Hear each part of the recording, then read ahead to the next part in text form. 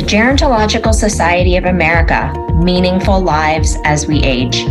Welcome to GSA on Aging. Welcome to the Social Research Policy and Practice in Health Sciences GSA Series podcast on the Crisis in Long-Term Care, Episode 2, Moral Distress and What Keeps Me Awake at Night. I am your host, Deborah Dobbs. I'm an associate professor from the School of Aging Studies at the University of South Florida in Tampa, Florida. I have researched issues of quality and staffing related to assisted living for more than 20 years, with a particular focus on palliative and hospice care for persons with dementia, as well as disaster preparedness, which includes COVID and a recent National Institute on Aging funded study where our research team interviewed assisted living staff about their experiences during the pandemic. I am privileged to be here with our two expert guests to discuss the topic of moral distress in staff in long-term care. First, we have Dr. Oscar Tunalilar, who is an assistant professor at the Institute on Aging and the Tulane School of Urban Studies and Planning at Portland State University. His research focuses on resident and staff well-being in long-term care. He co-authored a series of journal articles and reports describing the impact of the COVID-19 pandemic in assisted living communities, including one in the Gerontologist titled, What Keeps Me Awake at Night? Assisted Living Administrator Responses to COVID-19. That article was the inspiration for the title of this podcast episode. Second, we have Dr. Elizabeth Gallick, who is a professor and chair of the Department of Organizational Systems and Adult Health at the University of Maryland School of Nursing, and a nurse practitioner who specializes in improving care practices for older adults with dementia and their caregivers. She teaches in the Adult Gerontological Primary Care Nurse Practitioner Program and mentors doctoral students.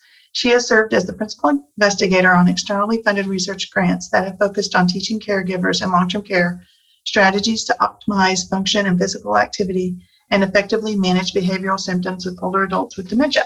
Dr. Gallick continues to provide direct patient care to older adults with dementia and their caregivers in assisted living communities, nursing homes, and also has developed a house call practice for dementia symptom management. She is the editor-in-chief of Caring for the Ages and has served as past president of the Gerontological Advanced Practice Nurses Association. Well, COVID since early 2020 has affected residential care communities and nursing homes in devastating ways. For some information on assisted living, according to the National Center for Health Statistics National Post-Acute and Long-Term Care Study, approximately 25,000 residents died due to COVID and 445 staff between January 2020 and mid-July 2021. The smaller assisted living communities from the Midwestern regions of the country had higher rates of infection compared to the medium-sized assisted living communities, finding it challenging to social distance and care for residents in their home-like environments. There were challenges to get staff to comply with vaccinations once they were available. The Kaiser Family Foundation reports for all of long-term care staff rates to be at 82% vaccinated. And this is not specific to just assisted living, but both assisted living and nursing home. Sometimes it's challenging to find national data on residential care communities because federal data focuses more on nursing homes. So that's a good segue into my first question for our guest speakers today.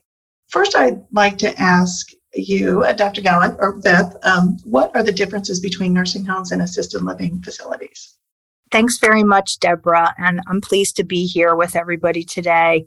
It's interesting to kind of note, Ozzy and I will be talking about the differences between nursing homes and assisted living, but during the pandemic, the guidance that was put out was really designed for nursing homes and not so much designed for assisted living, even though assisted living facilities wound up following them. So nursing homes, also called skilled care facilities or skilled nursing facilities, provide a wide range of medically skilled services as well as personal care services. Types of things that are include nursing care, 24-hour supervision, meals, assistance with activities of daily living and recreational activities. Also, there's rehabilitation services such as physical and occupational and speech therapy. Some people stay in a nursing home for a short period of time after an acute hospital stay and then return home. However, there are many nursing home residents who live there permanently because they have ongoing or chronic physical or mental conditions that require consistent supervision and care. And payment of nursing homes includes private funds, long-term care insurance, and Medicare and Medicaid. And nursing homes have to follow state and federal guidance. And so I'm going to turn it over to Ozzy to tell us a little bit about assisted living. Thank you, Beth, and thank you, Deborah, for that great introduction. So assisted living communities primarily cares for an older population who is at greater risk for COVID-19 impact. Around 80% of their residents are 75 years and older. And these communities typically provide room and board with at least some meals, 2 meals a day, and around the clock on-site supervision and personal care assistance with activities such as bathing or dressing or medication management. So in terms of distinctions between nursing homes and assisted living, I think the first thing to emphasize is assisted living communities are not federally licensed, but licensed by each state, which means there is a lot of variation across states in terms of not only how they are defined and what assisted living includes in the term in terms of size and services, but also variation in staffing requirements and admin qualifications, infection control measures, Medicaid funds spent on resident care and as such. When you consider all these variation across states and even within states across different assisted living facilities, that creates a lot of friction when it comes to one-size-fits-all recommendation or rules that were being implemented, especially early on in the pandemic based on nursing facilities. Another distinction is what can be called in the philosophy of assisted living, so that social model of care and social engagement as core principles of assisted living.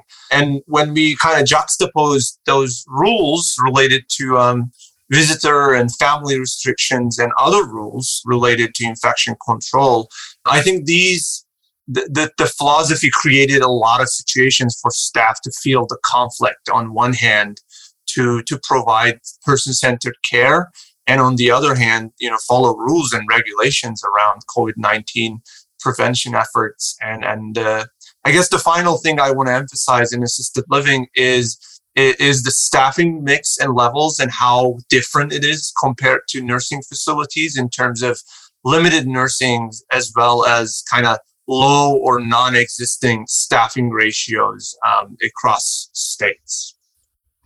Well, thank you for that, for both of you, for those differences in the definitions and what services and the differences in staffing that both nursing homes and assisted living communities provide. Next, I want to ask, I'll start with you, Ozzy. You can go answer this first. What has been happening in long-term care facilities as the number of COVID cases has diminished, and why? Yeah, thank you. So that's a great question. And I'd like to recast it in terms of what's happening now and looking back. So in my home state of Oregon, for instance, there were 167 active outbreaks in long-term care facilities as of this September. And that's not very different from last year's experience when there were 182 outbreaks. And this is a state, if you think about it, with 570 assisted living and 130 nursing homes. Now, of course, we got to acknowledge that total deaths per identified cases in these settings is lower thanks to vaccination and boosters. But these outbreaks continue to affect assisted living as well as nursing homes, their residents and staff 2.5 years later, with perhaps even increasing staffing challenges, lack of resources, and changing regulations, rules, and policies.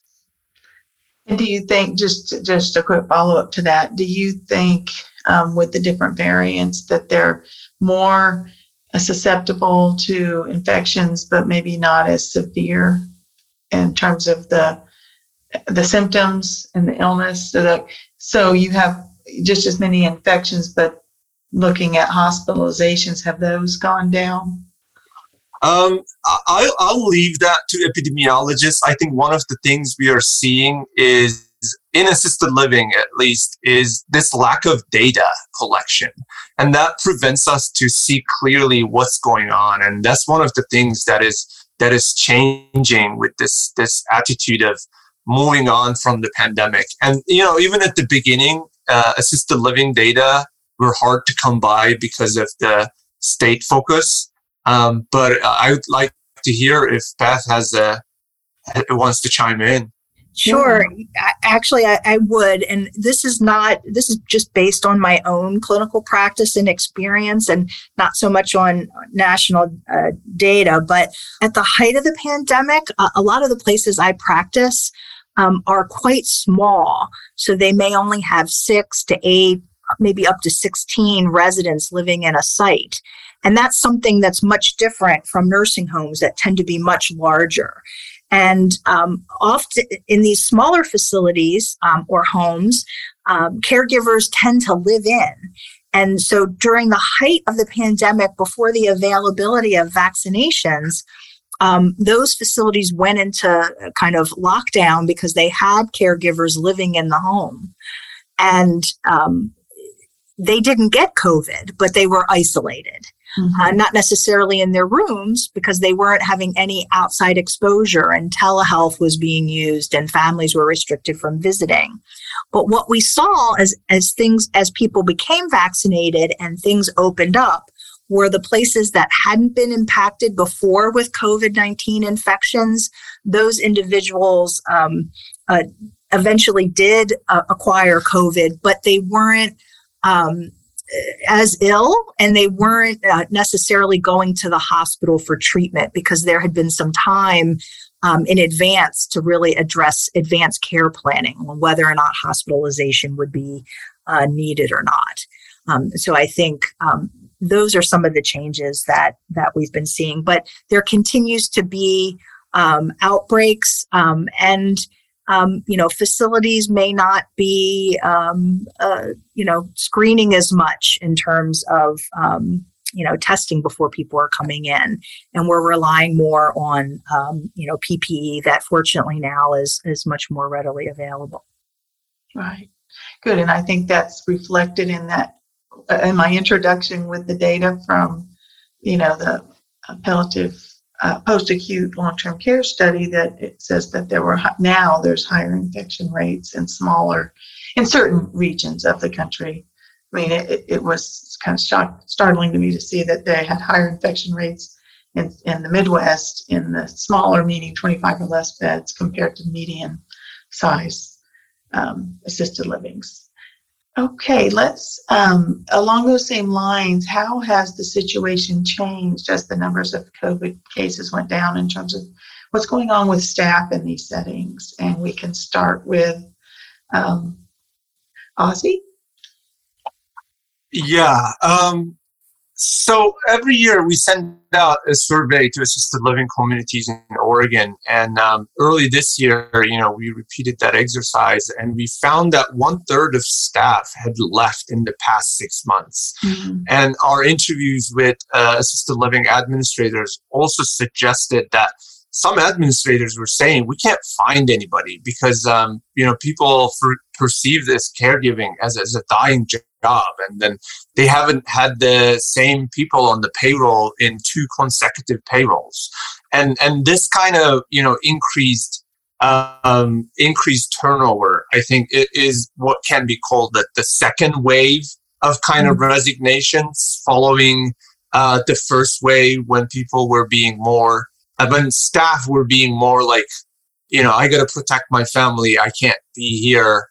So this is more like after the burnout, what comes next, which is the high turnover. I mean, 1/3 of staff. That's quite high. And we actually found, our team found that there was an increase in the share of communities reporting a harder time hiring, retaining, and scheduling staff compared to 2021. And we also hear a much increased use of agency staff, which comes with its own problems, when you think about it, and some of which we can talk about. Right.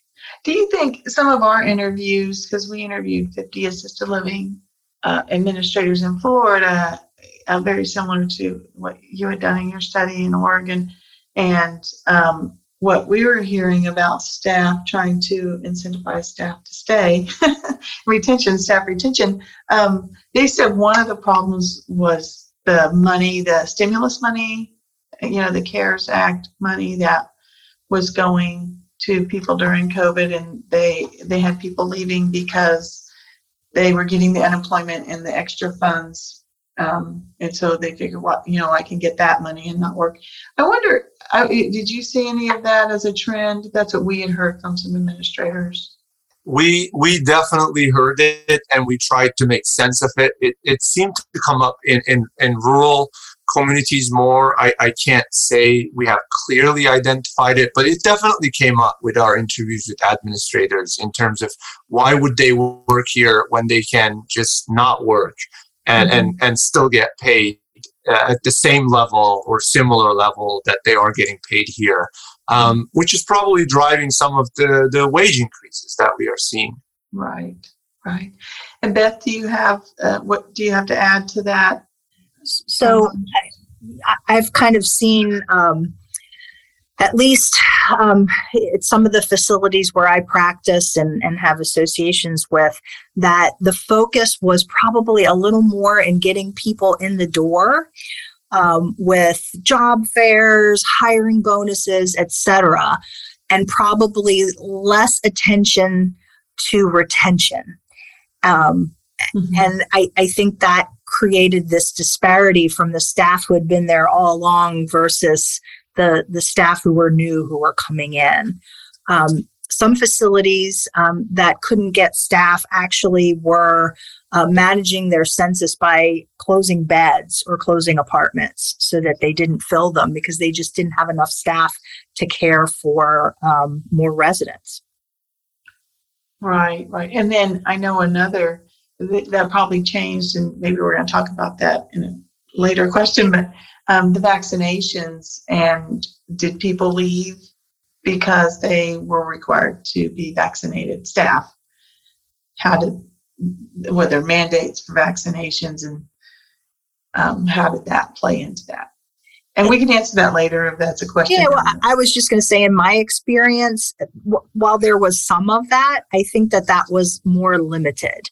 I think that people who left eventually became kind of exhausted. And as Ozzy was saying, those two waves of resignations, with the second one, I think almost in many respects being worse than the first.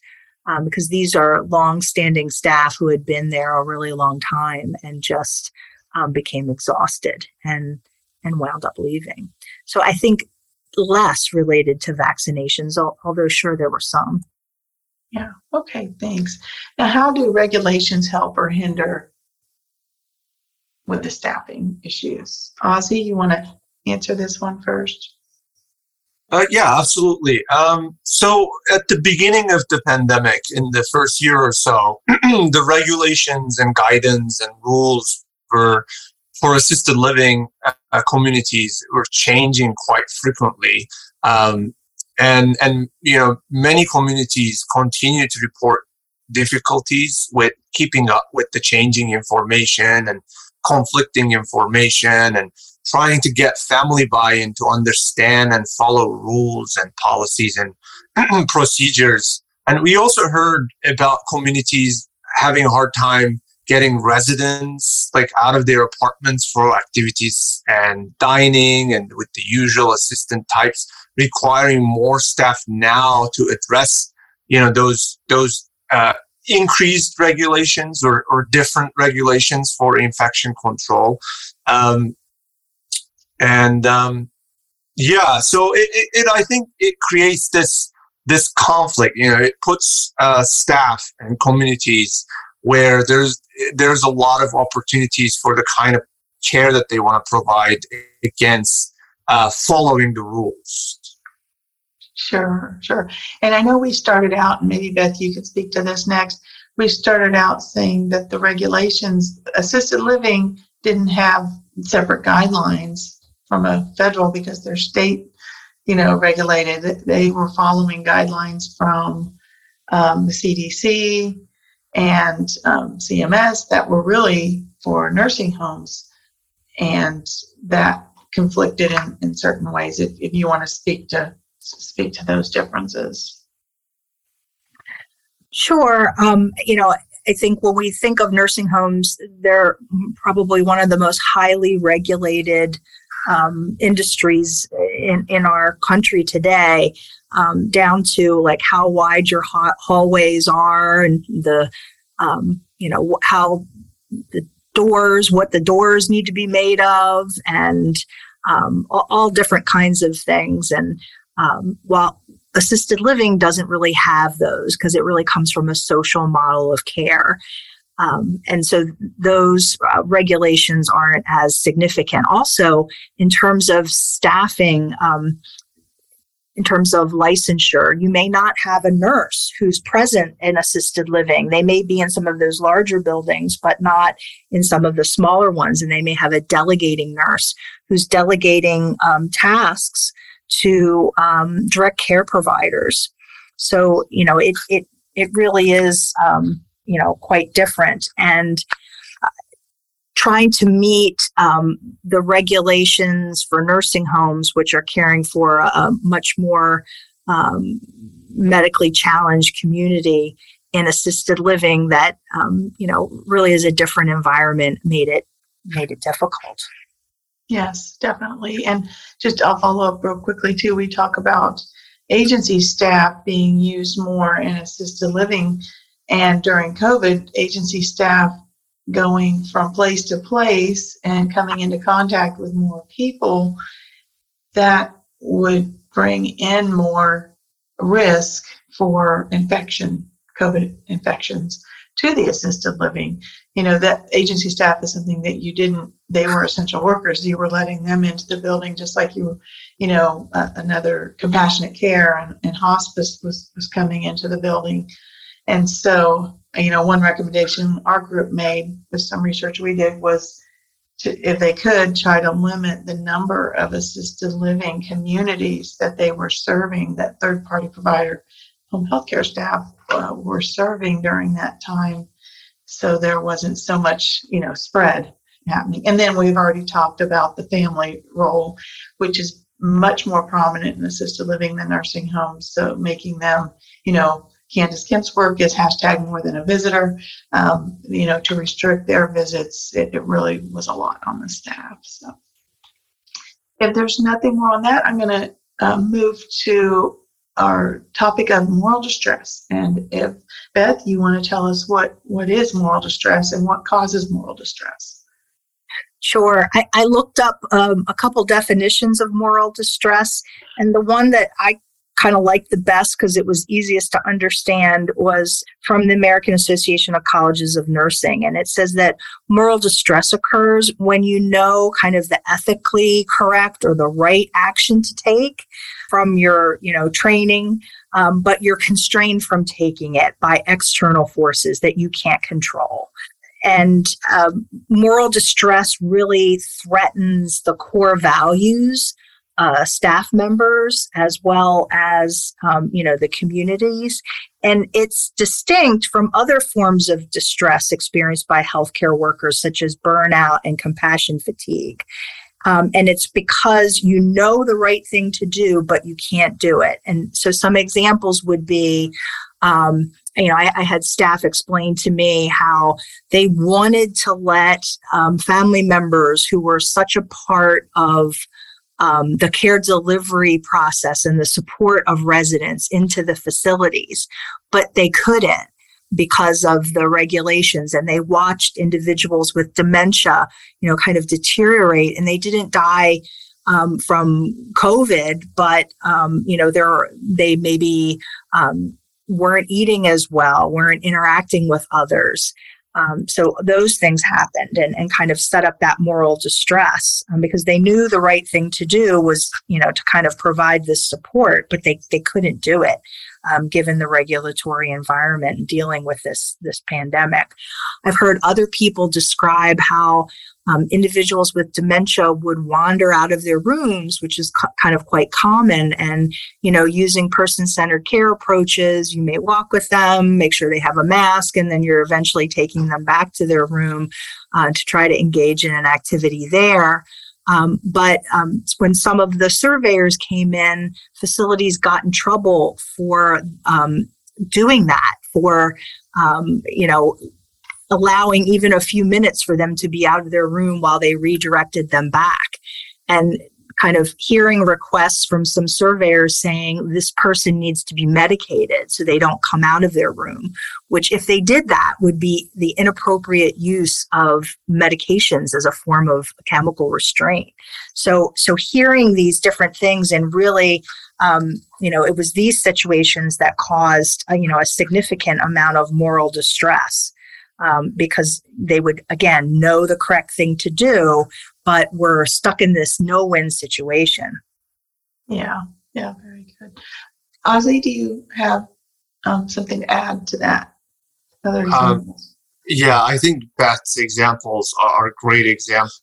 The structural part, I think, is kind of what differentiates, when you have lack of PPE and other equipment to follow, what to be good infection control practices, or when you just don't have enough staff to provide the care that that's needed.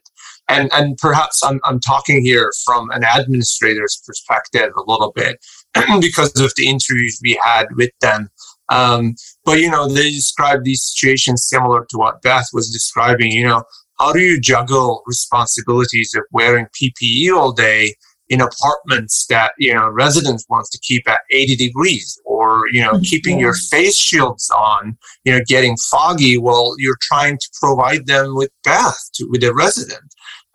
So, all these things, I think, they come up with, and they are at times, I think, perceived, and they are in conflict with the kind of person-centered care practices that, some staff would like to provide. I mean, all staff would like to provide. Right. And I looked up an article today, just some different examples, I think from the same site you just gave, Beth.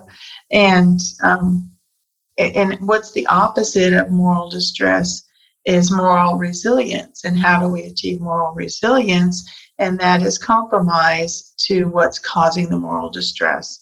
Ethical reasoning, that example you gave, well, go ahead and, you may be breaking the regulations by letting that person with dementia wander and, have their mask off, but doing the right thing, just making sure they're safe, staying away from others, but still letting them do that. And I was in assisted livings during the time when COVID was going on, doing some research, and that's what was happening on the ground. It's, she's going to wander. She's, we can't make her go back to her room. We could try 5 times. She's just going to come back out. We're not going to lock her in her room. We're not going to, so we're just going to keep her away from everyone else. And since she's not wearing a mask, and that just resonates with me in terms of how to get, reduce that moral distress. Okay, the next question is, what is the impact of facility closures? And I believe, Beth, if you want to start with this response. So I think we're really at the beginning stage of this. And again, we have more data about nursing homes than we do assisted living. We know that a report was done by the American Healthcare Association and the National Center for Assisted Living. And we know that 300 nursing homes closed during the pandemic. And they're estimating, and this is where they're combining that nursing home and assisted livings together, that an additional 400 to 500 long-term care facilities are expected to close within the next year unless they receive more financial support. Because many of them were spending a lot of their funds on, buying expensive PPE and, bringing in resources and things for the staff. And they weren't having the admissions or because first people didn't want to come because everybody was kind of in lockdown at home. But then, later when they did want to come, when admissions were possible, there wasn't the staff available to care for them. So, I think we're going to be, faced with more challenges with facility closures as we, continue to move through. And while many people would like to stay in their homes, for it's not always possible or feasible. And, we can talk a little bit more about, what that would be like if we didn't have long-term care as an option. Home care, interestingly enough, has had even more challenges with staffing crises than assisted living and nursing homes. Yes, for sure. I also, did you say, just to clarify, that there's not good data on closures in assisted living? Not that I could locate. I think you're right. I just think you can speak to that. I looked. A lot of it was projections, and most of it really focused on nursing homes. Again, because there's not that federal, right.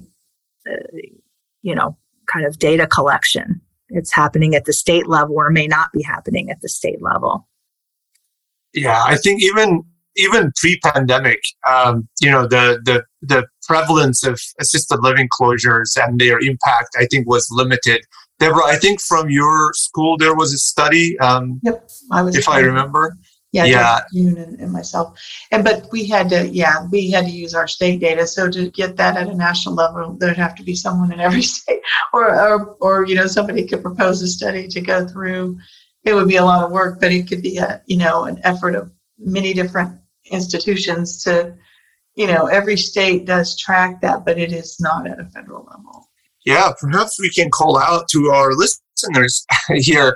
That's a ripe area, especially in terms of the impact of these closures. If you think about like the substitution research between nursing homes and assisted living, and what happens when nursing home closes, and now what happens if both types of communities close, what would be the impact of that on communities? I think that's a ripe area for research. I do too. And like you said, the home health is no better. It's a lot worse in terms of staffing. Okay. I think we've started to already talk about this, but what would a world without long-term care be like? What would it look like? We were just talking about that, but more on that. Beth, if you have more to add on that. Sure. I think it would pressure families even more. Again, while many individuals would like to stay at their own home for care, sometimes their needs are just too complex, or families can't keep them safe, or have competing demands with work as well as childcare and other issues that make it too difficult to provide care at home. There are programs like the PACE programs that can be helpful in this, in trying to provide care at home, but there's not enough of them to go around to be able to really have a significant national impact. And family members would result in, really bearing that responsibility for the direct caregiving. Right. So I think there will always be a place for long-term care. And, we want to make sure that the good places are still with us, yes. And, have the opportunity to stay in business. Right. Ozzie, do you have something to add to that? No, I support every word that I just said. Right. In terms of, I guess could be the next question. We've got a lot of ideas here. So what can medical leaders do to help support long-term care staff and mitigate moral distress? I'll start with this. So one is trying to make sure that your staff have the appropriate supplies to keep them as well as residents safe. And that also that there's appropriate staffing. And if you can't get the appropriate staffing consistently, that you consider downsizing in terms of your census. Because you won't be delivering good care, and you won't be able to keep staff who are faced with, a resident care assignment that is just too large, given the human resources as well as the physical resources. The other thing I think that can be done is, be transparent and honest, and listen to the staff's concerns. You may not always have an answer, and it's important not to be defensive, but listen to what they have to say. The other thing that I've found that goes a long way is for those of us who may be in more administrative or kind of medical positions, to help. Rather than saying, if a patient you're examining as a clinician says to you while you're listening to their heart and lungs, I have to go to the bathroom, take them. You'll get a great opportunity to assess their gait. Yeah. And see their skin and other things, and it will be a help to the staff. And then let the staff know that you did that, so they don't have to come back shortly after and do it again. Or if there's someone who, needs extra help and, needs somebody to sit with or keep company with while you're doing your documentation, take that resident with you. Mm-hmm. Just the more that you can pitch in and let the frontline staff and the direct caregivers really see that their work matters, and that you're there to support them and to be a part of it, that makes a big difference. And then as an educator, I also want to encourage facilities that this is the time where you may be able to attract the next generation of healthcare providers into your facility. So I know we're worried about having students and other people come in, but we're letting visitors and other folks in. And so consider having your providers precept or provide clinical experiences for students and trainees, because they'll remember that. We want to give them a good experience and access so that they can be part of that next generation of care providers. Yeah, that's very important. Ozzie, do you have something to add to this? Yeah, I think it's I think those are all great suggestions from Beth. I think one thing would be to kind of focus on the core drivers of moral distress. It's, the difference between, is there training needed or are there resources needed? So focus on that structural part, right? Because those are the things that kind of admin management can be able to provide. So if training isn't the issue, if there's more core reasons behind the moral distress and the burnout, so because identifying causes is quite important, I think. And whenever in assisted living side, in our interviews, whenever we heard about happy administrators, they were the ones who had their kind of core team of staff who they got to keep. They were, they expressed they were lucky to have their backs. And I think I would be afraid that this third round of perhaps resignations or turnover is going to get into that kind of core teams of staff. And I wonder, I kind of worry about that future of staffing in that sense.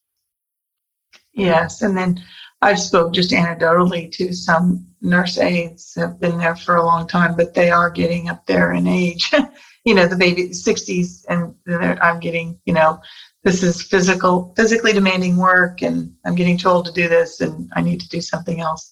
So that's another, it might not be for that they had negative experiences. I'm sure it's always been challenging, but we've got to think of the cohorts of caregivers and get that next generation in there for sure. Next question and our last question, then we'll start to wrap it up. But what can families do to support staff? So a couple things. One is staff don't like to be monitoring people and reminding people consistently related to infection control measures. So one thing families can do is, consistently follow the infection control procedures that are in place at the facility where your loved one lives. Another is to try to talk with the staff to find out the best way to do communication, particularly in times of short staffing. it may be difficult for staff to have time to return a phone call. So are there other methods of communicating? And maybe that's, coming to care plans regularly. Now, we've used technology a lot during the pandemic, and I think that's one of the little silver linings. People don't necessarily have to be physically present, but having opportunities for Zoom discussions in care plans that are already scheduled and happening. And just, when people don't get into caregiving careers because they want to hurt people, they get into it because they want to help. And so when you see staff doing something good or kind of going that extra mile, recognize that just with some few words to that person, or letting their supervisor know, or thanking them. Those things really can mean a great deal. Yeah, that's very true. I just read a quote from a paper my doctoral student's writing her dissertation, and it had a good example of that the administrator sent out like Hero of the Week letters to the families of the caregiver didn't know it, but they sent them out to the family members of the person they were caring for. And then the family member would come in and say, "Oh, I heard that you were Hero of the Week." And it was a real surprise, like pleasant surprise to the staff. They didn't get the message. It was come from the family. So I thought that was a good example. Ozzie, do you have anything to add about family's role? At the beginning of the pandemic, we had another round of interviews, and one of the things that were coming up is that when families were hearing from facilities, you can't come in, or there is no way you can see your resident. I think a lot of the frustration was directed at them, at the people and staff who were telling them these things. And I think I don't think staff agreed with some of those measures, but they were the ones who took the brunt of public's ire, perhaps. And they were helpful measures, but still it created a lot of friction in the relationship between families and staff and communities at times. So I think creating those communication channels, keeping them up, and just keeping in mind that everybody has, like Beth was emphasizing, everybody has the resident's best interest in mind. It is one way to be quite helpful, I think. That's a good point. Very good point. So to wrap up, I want to ask both of you what you think can be done and how the public can support long-term care staff and any solutions to these challenging times for long-term care. Ozzie, if you want, or Beth, you go next. Sure. So I think that the long-term care community has kind of suffered for a long time with a history of bad press. If you type in nursing home or assisted living and look at kind of the latest news articles that you see out there, oftentimes they're going to have a negative slant. And if you consider things the other way, think about during the pandemic when those working in hospitals and acute care setting were hailed as heroes, and they rightfully were. Whereas individuals working in long-term care facilities, even though they were putting themselves at similar risk and oftentimes working with less resources and less supplies to keep them and the residents safe, were kind of cast as the villains in this, even though that really wasn't the case. During the pandemic, a nursing assistant that I had worked with talked about how she stopped at the store while she was coming home from work and still had her badge on and was, kind of in her uniform. And somebody saw her from behind in kind of a nursing uniform and said, "Oh, are you working at the hospital?" And when she turned around, her badge showing she was at the long-term care facility, and the person, kind of said, "Oh, you're at the place where everybody gets sick," and being more derogatory. So just showing grace to people, and hopefully I would love to be able to get more good stories out there I know that there's a wonderful, wonderful book. I've shared it with my friends, and they said, now we understand why you like long-term care so much. It's called A Dog Walks into a Nursing Home. Oh, and it really talks about, the thing I love about it, I love dogs, but the other piece is it talks about how this public nursing home was really kind of part of the community. And I think, we need to start seeing assisted living facilities, other post-acute and long-term care facilities as parts of our community and not something that's separate, where the community is involved. So having things, my students read that. Yeah, it's a great book, but having things like, volunteers come in and, offering space in the facilities for, the Girl Scouts or Boy Scouts to meet. Yeah, or those intergenerational programs. Yes. So there's lots of opportunities to really kind of have your facility be part of the community, but the community needs to respond as well. Yeah, that's good. And last but not least, Ozzie, do you have any final concluding comments or thoughts? Yeah, I agree with what Beth said. And I would also say, just to conclude, the COVID-19 pandemic has been an awful and quite trying experience for assisted living and nursing homes, all residential care. But one silver lining could be that if we could keep the discussion, public discussion as to what kind of long-term care do we want in the United States, and having that now rather than later. And, even now we might be a bit late, but keep having that conversation, I think, would be one support I think public would have. How do we fund it? How do we channel enough resources to these communities so that they can thrive and, take good care of our older adults and people with disabilities? Yes, very, very good comments. Well, I thank both of you for speaking on this issue today, and we will end there. Thanks again for listening. To learn more about the Gerontological Society of America, visit geron.org. The Gerontological Society of America was founded in 1945 to cultivate excellence in interdisciplinary aging research and education to advance innovations in practice and policy. For more information about GSA, visit geron.org.